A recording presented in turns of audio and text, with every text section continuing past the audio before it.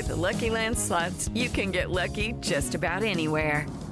This is your captain speaking. We've got clear runway and the weather's fine, but we're just going to circle up here a while and get lucky.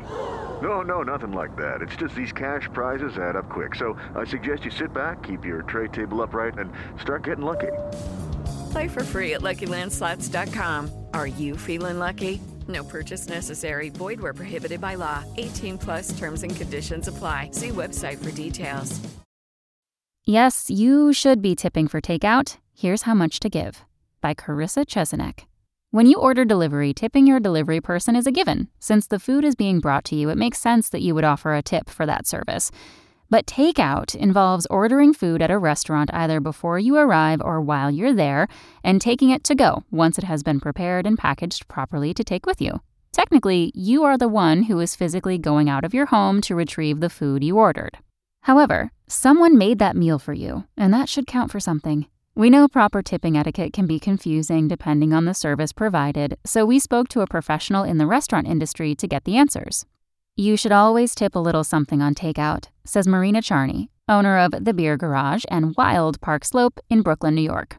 There is still time being spent and effort put into preparing your takeout order, double-checking that it is correct and nothing is missing, packaging it, and handing it off. Plus, ordering takeout saves you time in the kitchen prepping, cooking, and cleaning up afterward. Delivery apps such as Grubhub or DoorDash make it easy for you to add a tip to your delivery and takeout order online. If you're ordering at the restaurant or over the phone, you can just as easily use cash for a tip of your choosing. Charney says you should aim to tip 5% to 10% for takeout. When you dine at a sit-down restaurant, you should tip 18% to 20% of the bill on average. In terms of tipping for food delivery, the standard amount is typically anywhere from $3 to $5, factoring in how far the driver came to deliver your meal and the total cost of your food. Charney says tipping is a personal choice, so ultimately you can decide on whether or not you choose to leave gratuity when you carry out. But that doesn't necessarily mean you shouldn't. The staff at restaurants usually rely on tips as part of their overall wages. Unless you had a negative experience in some way with the server or restaurant staff directly, I believe you should always try to tip, Charney says. Thanks for listening. Check back tomorrow or go to realsimple.com for the latest.